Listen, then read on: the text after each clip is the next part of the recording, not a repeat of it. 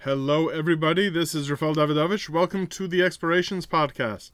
Today, we'll be exploring the next chapter of Sefer HaTanya that we've been learning.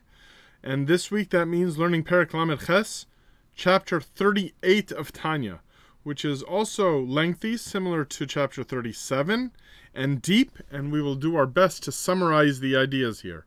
It helps to understand the ideas of chapter 37, which flow directly into chapter 38 over here. So I invite you to not only read, but to listen to the podcast that summarized chapter 37. Chapter 37, the Baal Tanya explained that the purpose of the creation of the world is fulfilled here in the world itself, meaning the physical world with physical items.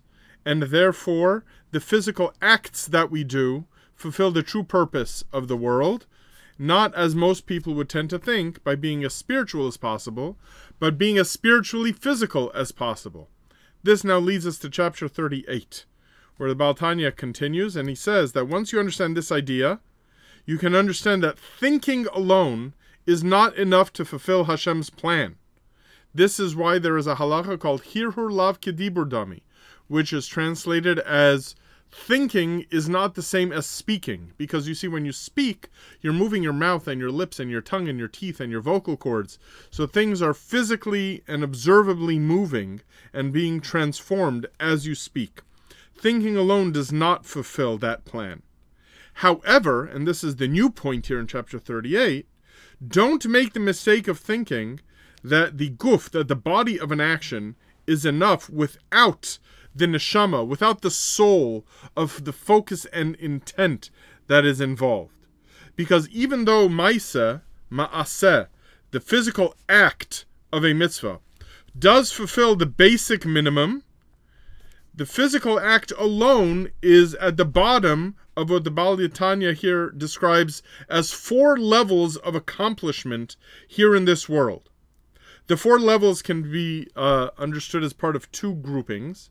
One grouping of Maisa, of action, the lowest level of action, meaning lowest in that it seems to be far away from God because it's not spiritual, it's totally physical in its manifestation, is simply doing something, a physical thing, whatever that is. You put on tefillin, you put on a talis, you light Shabbos candles, you eat kosher food, whatever the action is, you give tzedakah. There is a physical act there. The second highest, in terms of spiritual awareness, are the realms of machshava v'dibur, speaking and thinking. Those are physical. Even thinking on a certain level is also physical because it involves your brain path. Your brain is moving in certain ways.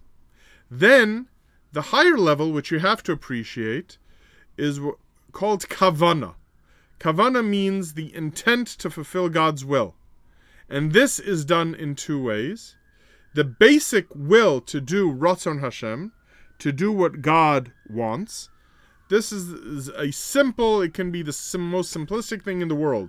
However, it is also considered true intent. I just want to do what God wants. That's it. And then the next higher level of intent is not just to think, I want to do what God wants, but it involves the 2 mitzvos, which are 2 emotions in a sense, to do what God wants, but with an infusion of ahava, that means loving God, and yira, which is a fear or reverence of God. These 4 levels, the level of doing, the level of speaking with thought, and then the levels of intent, simple level of intent, and ahava v'yira level of intent. These parallel the 4 levels of creation. The 4 levels of creation described in the classical works of ancient science and also described in the Medrash the Baal Tanya uses are Domem, Tzomech, Chai, Medaber, which means mineral, vegetable, animal, and the speaking level, meaning that of the human being.